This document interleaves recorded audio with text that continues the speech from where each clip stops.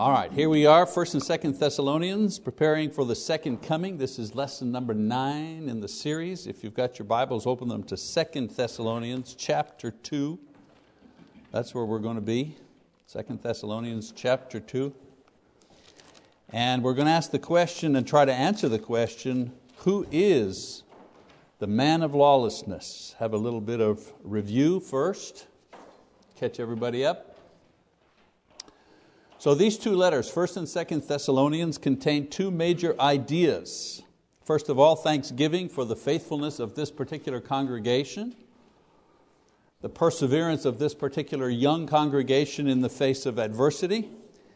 And then the second important sections in both of these letters contain important teaching concerning the return of Jesus Christ, which for various reasons was confusing them, was causing them some consternation.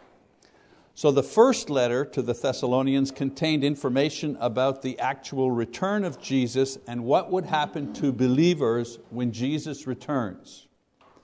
And then the second letter to the Thessalonians describes key events that must take place before the return of Jesus Christ. And I suppose this was necessary teaching because there were some people in that particular congregation who had begun to say that Christ had already come, or that Christ's coming was imminent. It was like right away, it's just happening now, and people were getting upset and so on and so forth. So Paul is teaching not only what would actually happen to Christians when Jesus returned, but also what were the things that had to happen first before He returned. So in this second letter, Paul reassures them that the day, when he talks about the day, he's always talking about when Jesus returns, that the day had not yet come because other events had to take place first. And the other events that had to take place, one, the apostasy, the falling away of believers from the truth, that had to take place first, and the revelation of the man of lawlessness as his restraining influence is removed. All right, so we're going to talk about that today. So in our last session, we said that the falling away from the teachings of Christ had already begun. Now we're going to look at the possible identification of the man of lawlessness. Who could it be, this man of lawlessness? So let's go to 2 Thessalonians chapter 2 and begin reading in verse 1. Paul writes, "Now we request you, brethren, with regard to the coming of our Lord Jesus Christ and our gathering together to Him, that you not be quickly shaken from your composure, or be disturbed either by a spirit or a message of a letter, as if from us, to the effect that the day of the Lord has come. Let no one in any way deceive you, for it will not come unless the apostasy comes first, and the man of lawlessness is revealed, the son of destruction, who opposes and exalts himself above every so-called God or object of worship, so that he takes his seat in the temple of God, displaying himself as being God. Do you not remember that while I was still with you, I was telling you these things? And you know what restrains him now, so that in his time he will be revealed. For the mystery of lawlessness is already at work. Only he who now restrains will do so until he is taken out of the way. Then that lawless one will be revealed, whom the Lord will slay with the breath of His mouth, and bring to an end by the appearance of His coming. That is, the one whose coming is in accord with the activity of Satan, with all power and signs and false wonders, and with all the deception of wickedness for those who perish, because they did not receive the love of the truth so as to be saved." This is another one of these long passages where you say to yourself, well, I understand all the words he's saying, but when I put all the words together, I go, what's he talking about? So, here he's talking about the end time will not come unless two things happen. The apostasy takes place, the falling away from the faith. And remember, I've already explained that to you. Falling away from the faith, only Christians can fall away from the faith. Muslims cannot fall away from the faith because they don't have the faith to begin with. Atheists can't fall away from the faith because they don't believe, period. So the apostasy is within Christianity. So you have the truth here, the gospel truth, the Bible truth, and you have people who believe that truth and live according to it. The apostasy is that those people begin to fall away from, because the truth always remains. People begin falling away from that truth within Christianity. So he says that's the first thing that has to happen before Jesus returns. And then the second thing is the man of lawlessness must be revealed. Not just appear, he must be revealed. To who? Well, to Christians. We need to find out who the man of lawlessness is. Okay, so throughout history, there have been various ideas as to, well, who is the man of lawlessness? And we don't have time in one class to go over all of them, but I've picked the four main ones, the four main ideas that have come forward to describe who is this man of lawlessness. So let's look at the four main ones, all right? The first one, the Roman Empire. For a long time, people thought the Roman Empire was the man of lawlessness. And it's easy to see why early Christians might think that the Roman Empire was the man of lawlessness. Roman Empire opposed Christianity. It demanded worship of the emperor as God. It promoted great evil. And the restraining power, because Paul talks about the restraining power has to be removed so that the man of lawlessness really do a lot of evil. So the restraining power was thought to be the actual Roman government, which kept the emperor's power in check and prevented his total lust for absolute power. Now this theory falls apart because the scripture says that the man of lawlessness would be there even at the end of time and then be destroyed by the coming of Jesus. Well, we see right away why the Roman Empire can't be the man of lawlessness. The Roman Empire and the emperors of the Roman Empire are long gone, and so it cannot fulfill this portion of Scripture. But it was easy to see for the first couple of hundred years how people would think, wow, this is the man of lawlessness. All right? Another idea, who is the man of lawlessness? A lot of people think Satan is the man of lawlessness. Some think that Satan himself is that person. He works behind the scenes, to create and promote evil, and then one day actually becomes human in some form in order to personify the man of lawlessness. Many people have thought this is how it was going to happen. As a matter of fact, a lot of popular movies have used this idea. If you're old enough to remember, The Exorcist, right? Every movie where the devil becomes, a human being of some kind, right, is based on this thought here, that somehow the man of lawlessness is Satan. So The Exorcist, Damien, Rosemary's Baby, The Devil's Advocate, all these movies, they all glom onto this idea and they develop it in a movie. Now in this theory, the Holy Spirit, perhaps working through the Word of God, this is the restraining power. Because you got to figure out two things. Who's the man of lawlessness and what is this restraining power? So in this theory, the restraining power is the Holy Spirit working through the Word. The idea is that the Holy Spirit will be removed at the end so Satan can take human form and be destroyed by Jesus before he takes over the world. So that's the theory as it's played out to its end. Now, there are some problems with this theory as well. In verse 9, Paul says that Satan is directing this person. Wait a minute. Now we got to have Satan directing himself. That doesn't make any sense. Satan is directing this person here who is going to be the man of lawlessness. But in the idea that Satan is the man of lawlessness, there's a contradiction. Satan is not divided. There's also no indication that the Holy Spirit is ever restrained by anyone other than an individual sinful Christian. The only person who can restrain the Holy Spirit is you and me when we say no to Him. When through His Word He says, do this, do that, stop this, don't do this. Whenever we say, no, I'm going to do it anyways, well, we are restraining the Holy Spirit. We're quenching the Spirit, right, in our lives. But nobody, holds back the power of the Word of God. Also, no one can restrain the Holy Spirit's power working in somebody else's life. I can't stop the Spirit of God working in you. Nobody's got that power. Now in Revelation chapter 20 verses 1-3, John is writing in that passage, it demonstrates that Satan is being restrained for 1,000 years. That's not a literal 1, 2, 3, 4, 5, 6, 7, 8, 9, 10, 999, 1,000. Not literal 1,000 years. 1,000 years is the New Testament period, right? Jesus dying on the cross, resurrecting, the gospel is preached, the clock starts all the way till today. We're still in that 1,000 years. That perfect period of time that only God knows when it will end. That we're in that. Okay? So Revelation shows that Satan is being restrained for 1,000 years, and the agent of that restraining power is an angel, not the Holy Spirit. So we got to go with what the Scriptures say. Before the coming of Christ, Satan deceives the world with great power. After the cross and the gospel is preached, Satan's power is much diminished. Therefore, something else, through Satan's remaining power, and someone else, manipulated by him, will manifest itself. So the fact that Satan will be released suggests a great release of evil power present at the end, just before Jesus returns. So the idea that Satan is the man of lawlessness has a lot of problems with it.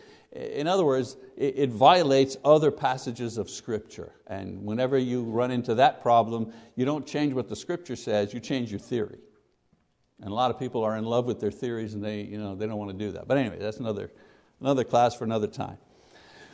Now, one of the most popular ideas, especially in evangelical Christianity, is that the papacy, the Pope and the institution of the papacy, that's the man of lawlessness. Okay? Within Christianity, the idea of the papacy within Christianity, it actually fits pretty well with the activity of the apostasy and the idea of the man of lawlessness. So let's look at the pluses for this theory. As I say, it is a favorite theory of evangelicals and extreme fundamentalists.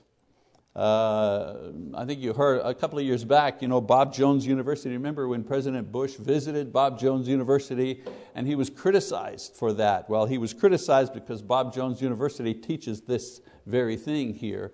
And he was criticized by his Catholic constituency, the Catholic voters, because they were not pleased that he would honor this university with his presence that was teaching something so harsh against their faith. So some of the pluses for this theory. First of all, it's within Christianity and it's very visible. Secondly, it grew out of the roots of apostasy sown in the 1st and 2nd century. When I say it, I mean the papacy. Also, the reorganization of the New Testament church from a local autonomous pastoral system to a model of organization based on the Roman hierarchical system, which is what the papacy did, produced 4 changes that changed the church. First of all, it separated the ministers from the laity and made them a special intermediary between God and the church. And it created a class system within the church. So we know the Bible teaches that in the New Testament church, every single member is a priest. Revelation 1 verse 6. And every single member has a gift or a ministry. Romans chapter 12. So this biblical idea that every member a priest, every person has a ministry, this biblical idea was replaced with an elitist view of ministry by the Roman Catholic Church. The priests were here, the laity were down here, the bishops were there, the cardinals were up there. That was not the design and certainly not the pattern for the organization of the church that is described in the New Testament. Secondly, the papacy and its don't get me wrong here. I grew up Catholic, so I can relate to the Catholicism, and I can relate to what is being taught here. But we're not attacking Catholicism. We're simply describing its system. Okay, we're just describing its system. So the papacy also and its reorganization of the church gave special authority to pastors and elders over and above the local congregation and set into motion the pyramidic power system of the Roman Catholic Church today. Now the Bible gives leadership to a group of men, elders, for only one congregation. There is no authority in the church beyond the local level according to the New Testament. So we have 6, 7 elders. And those elders are responsible as a group for this congregation, but they are not responsible for the congregation of the church that meets in Del City or in East Side or North Side or Edmond. They're only responsible for this congregation. And they lead as a group. No one elder can cross over to the Nakoma Park Church and say, well, I'm an elder, and so you've got to do what I say. And no. The New Testament does not teach that. Autonomous churches led by local leadership. That was the new system, that was the New Testament system for church leadership. And that was changed by the papacy. Also, this reorganization under the Pope introduced new church positions and roles that were not found in Scripture. Offices such as archbishop, cardinals, popes, these things were inventions of men, not authorized by Scripture, which only recognizes certain roles. The only roles described in the Bible for people in the New Testament church are: 1, evangelists, means to proclaim. You can call an evangelist a preacher, a missionary, a minister. It's all the same thing, all refers to the same thing. You have the role of deacon. So the evangelist, his ministry is the ministry of proclamation. That's the ministry that we have. I do it on the internet. Marty does it from the pulpit. You know what I'm saying? Everybody has a specialized area where they proclaim. Then you have the ministry of service, deacons. Specialized service, individuals who are selected among the congregation and given certain specific responsibilities, the ministry of service. Then you have the ministry of leadership, and we've talked about that, given to elders, selected, very strict criteria for what those meant. Elders need to be married. They need to manage their families well. They need to have a good reputation in and out of the church. They're not easily given to anger, and not drinkers, not brawlers, not womanized. There's a lot of things there. But elders, the ministry of leadership, and then of course our elders. There are a lot of different words. Just like there are different words for evangelists, you can call them a minister, you can call them a preacher. Well, there's the same thing for elders. You can call them a bishop, you can call them a pastor, you can call them a presbyter, you can call them an overseer. Those are all different words that describe the same person.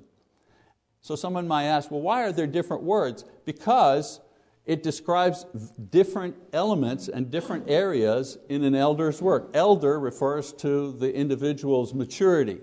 Pastor means shepherd, refers to how that individual works. He's a shepherd, that's his task. Overseer describes his responsibility and his authority given to him by God to oversee the work of the church. Is there another one here? I forgot. Presbyter, part of a group. All right. So it's just like me, Michael Mazzalongo. Well, I'm a man, but I'm also a father, and I'm also a husband. I'm also a son. I'm also a brother in Christ. I have different things, but they all refer to me. In the same way, the Bible has different words, all referring to elders. So the elders have the ministry of leadership, and we also have ministry of teaching, teachers. They're not necessarily elders or deacons, but they've been given the responsibility to teach because of their skills and their abilities. Those are the only ordained roles in the church. Everything else has been added by human beings. So the papacy changed the hierarchy, if you wish, and gave some people higher authority than others. And then this reorganization put into the hands of men or boards or committees the right to change, add, subtract the teachings of Christ, which is a very serious thing. Talk about apostasy. Just give you an example. Again, all I'm doing is describing a system. All right? So here, historically, some of the changes in doctrine over the years instituted by the papacy. Infant baptism, 3rd century. The confessional, an individual going to a priest to confess their sins, in the 4th century was instituted. The Bible says, who do we confess our sins to? Well, to each other. If I sin against you, I need to go to you to confess. If I sin against God, I confess to God, but I don't go to the minister to confess my sins to him. He has no power to forgive me. The doctrine of transubstantiation began in the 9th century. The idea that the bread and the wine at communion actually becomes, in a miraculous way, the flesh and the blood of Jesus Christ, and that miracle performed through the priest and no one else, that idea doesn't exist in the Bible, but it was instituted in the 9th century. You know, the idea of indulgences in the 15th century. In other words, if you purchased an indulgence, it meant that you could speed through to go to heaven. Because in the Catholic system, there's heaven, there's purgatory and hell. Purgatory is like the waiting room, if you wish. All right? Where there's suffering there, but it isn't eternal. You spend a certain amount of time there. Well, if you purchased an indulgence, you could skip purgatory and go straight to heaven.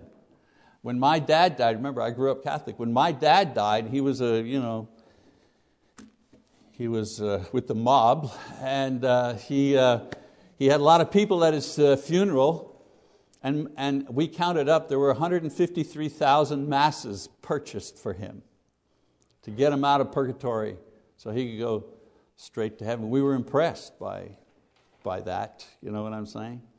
But there's nothing in the Bible. We often think purgatory is just waiting in line to get your license at the license bureau on 240, but they believed that this was the case. Infallibility, the big one, right?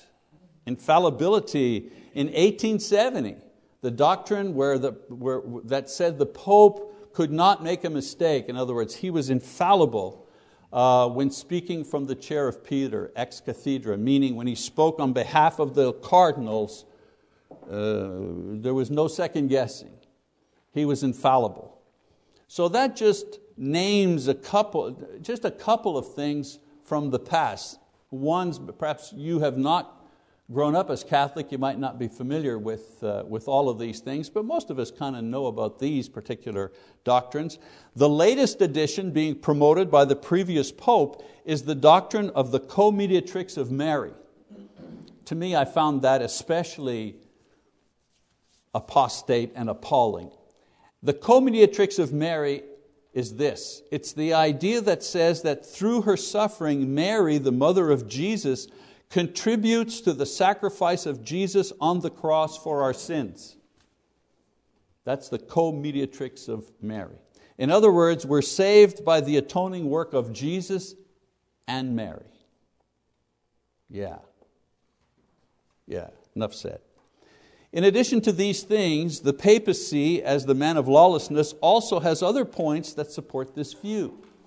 It claims superiority over every believer and demands obedience. It makes itself equal with God in the sense that the papacy claims infallibility in matters of teaching and condemns all those who oppose the Pope. You know, all this traveling by the Pope and shaking hands and with all different groups and so on and so forth, those are photo ops. Those are photo ops. You scratch the surface and go into Catholic doctrine. The Catholic doctrine states unequivocally that if you're outside the Catholic Church, you are lost, period. That doctrine hasn't changed. The Catholic Church has consistently produced false doctrine, false miracles, elevated ordinary people to semi-godlike roles of saint in an effort to maintain rulership and credibility with its followers. And all of this done in the name of Jesus Christ. The role of the papacy is the largest and longest unbroken apostasy visible within Christianity. It's not the only one, but it's the biggest one. Now,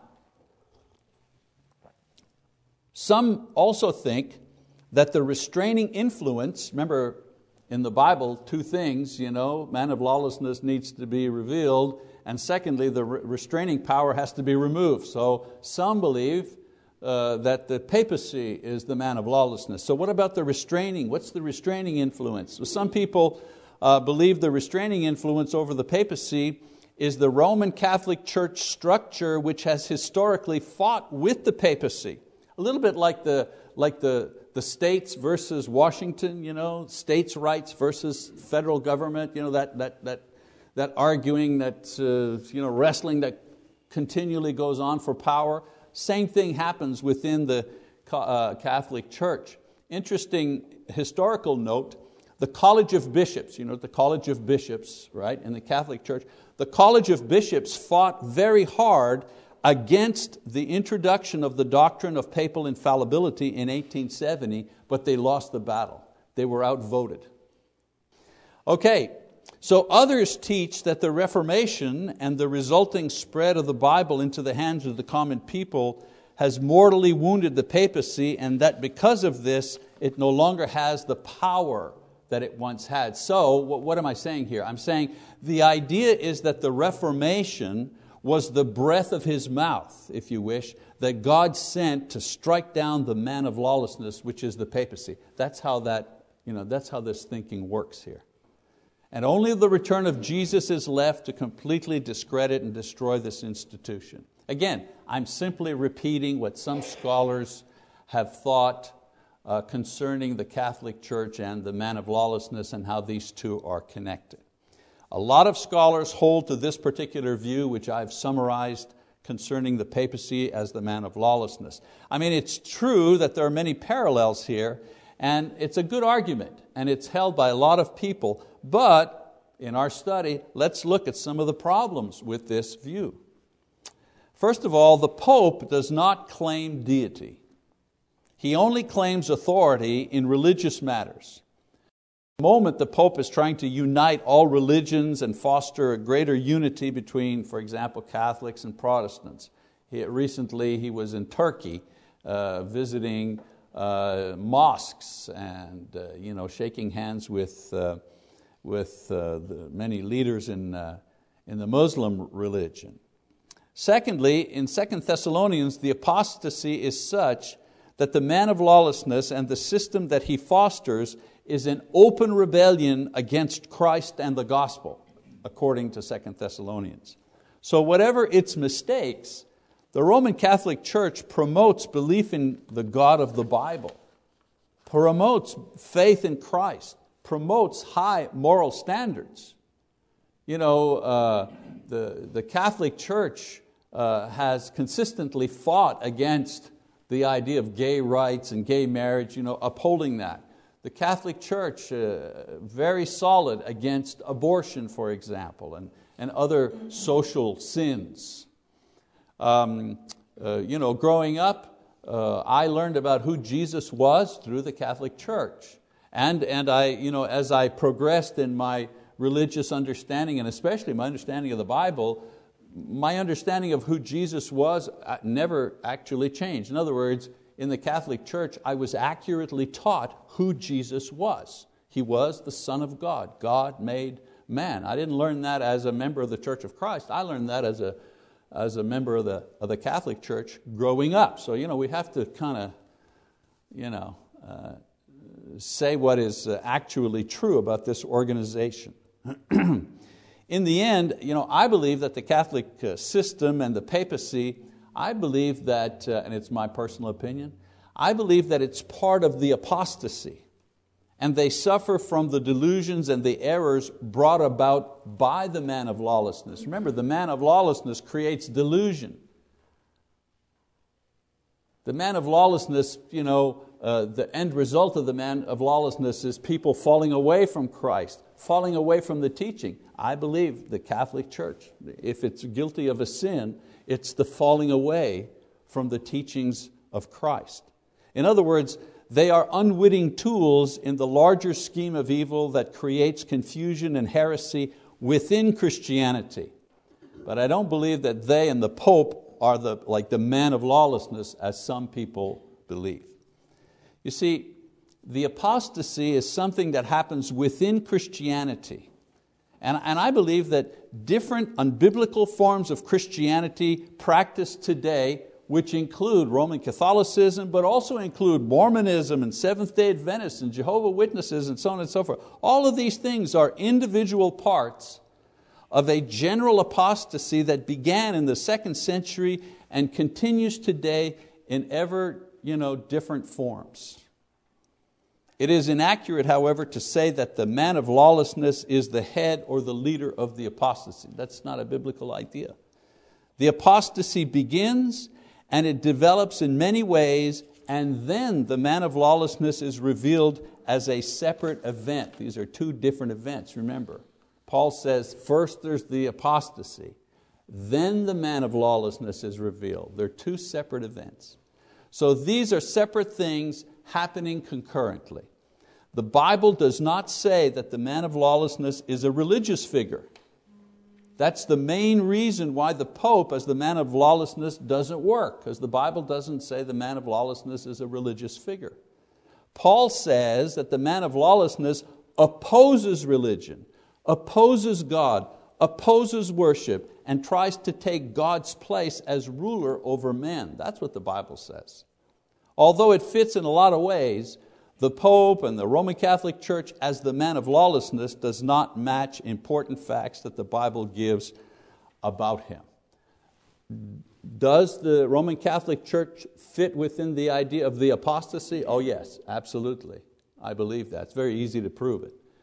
But is the Pope the man of lawlessness? No. Why? Because I don't want him to be? No, because it just doesn't fit what the Scriptures say about him. All right, we'll have just a few minutes left. Let's go to the fourth view.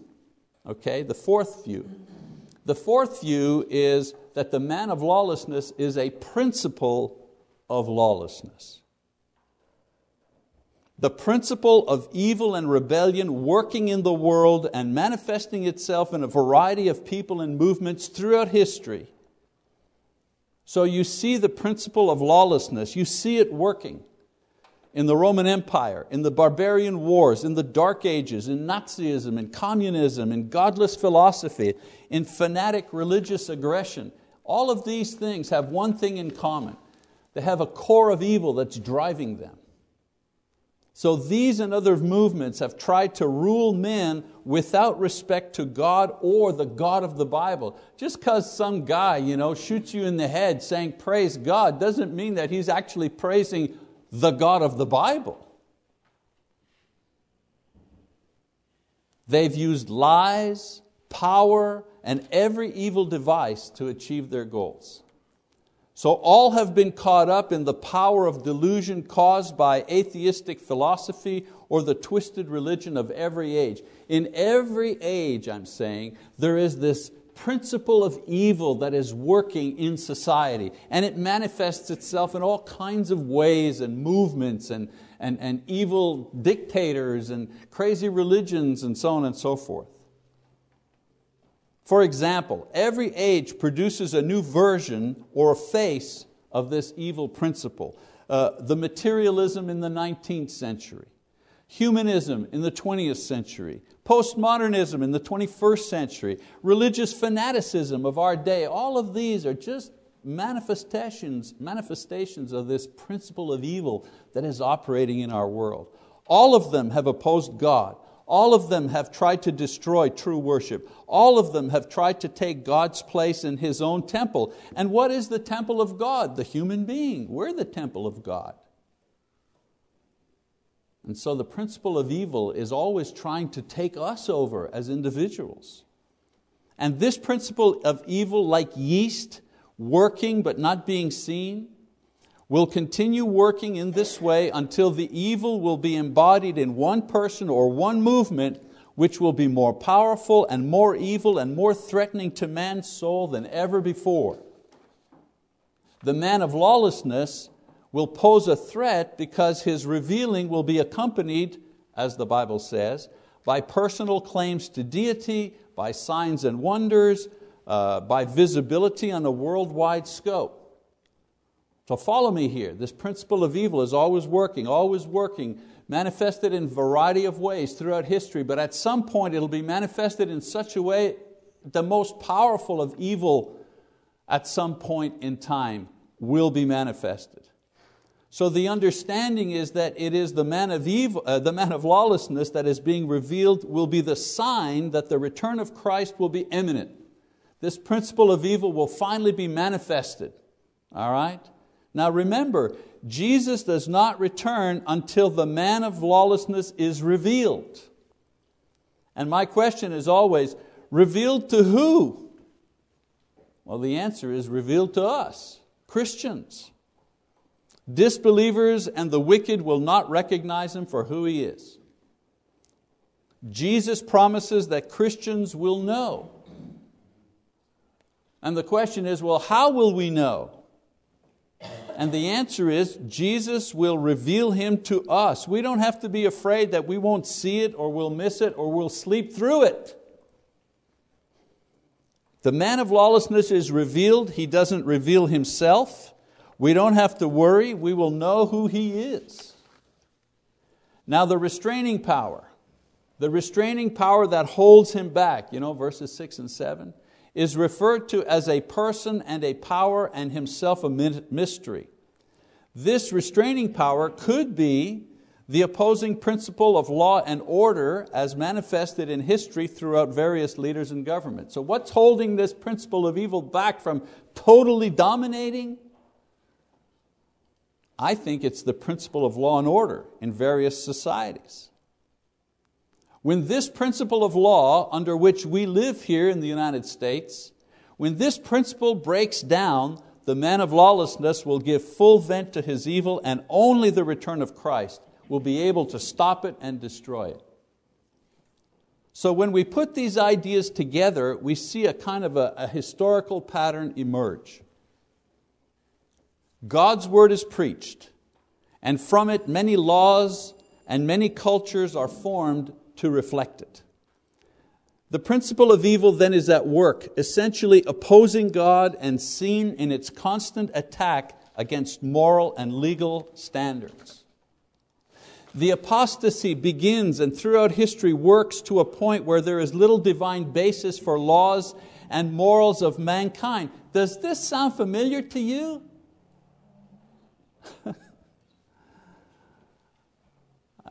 50 years ago, could you have believed, just 50 years ago, but 100, let's say 100 years ago, okay? In 1914, you ask anybody in the US of A if the President of the United States would be caught dead promoting and encouraging men to marry each other, or women to marry each other. I mean, people would go, oh, stop, don't say that, I can't stand it. Today, it's normal. Why? Because we've had 100 years of this principle of evil like yeast working in our society, breaking down our laws, breaking down our moral structures. I mean, I'm not setting my very limited hair on fire here this morning trying to make some... It's just take a look around.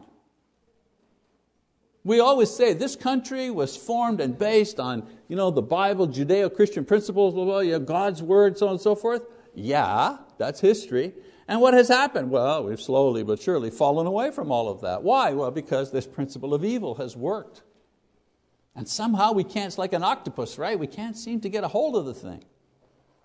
So this removal of God's will from the fabric of human affairs and laws permits a final surge of evil which is personified in a single person or a movement that seeks to replace God and His will as the source for human values and human laws.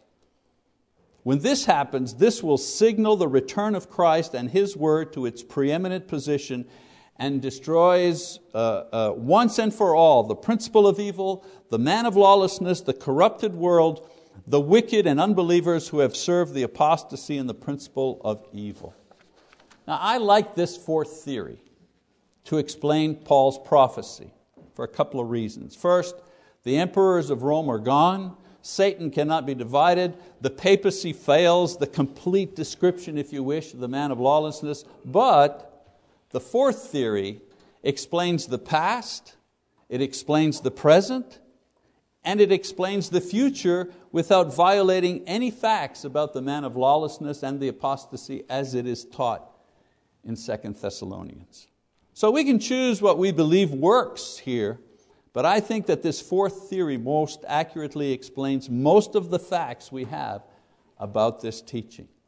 Remember I said at the beginning, there's a lot in this 30-minute lesson here. There's a lot to chew on. There's a lot to chew on. This is probably one of the most complicated and difficult passages in the New Testament. So what about us today? Well, we live in a time when both the apostasy, right? And the principle of evil are at work in our world and in the church. We're living in that time. So we need to do two things in response. Again, not running around thinking, oh, the end is near. We don't know.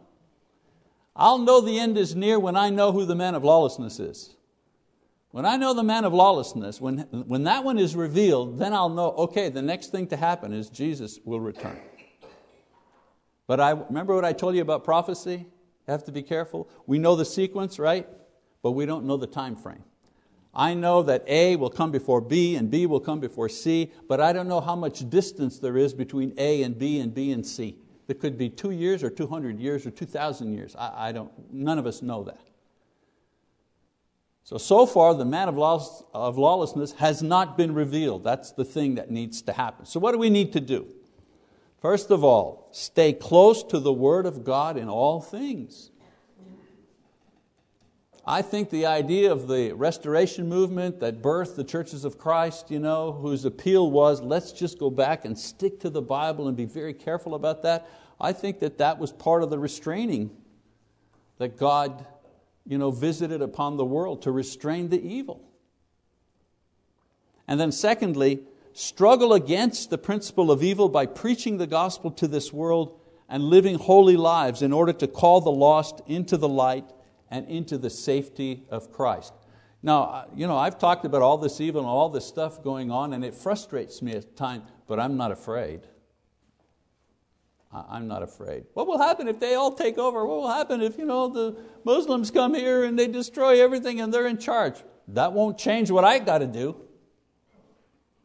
It'll change the way I have to do it, but it's not going to change the way I have to live and what I have to do as a Christian man. It's going to make it more difficult for me to do it, but I have absolutely no fear that I won't know what to do anymore. I know exactly what to do.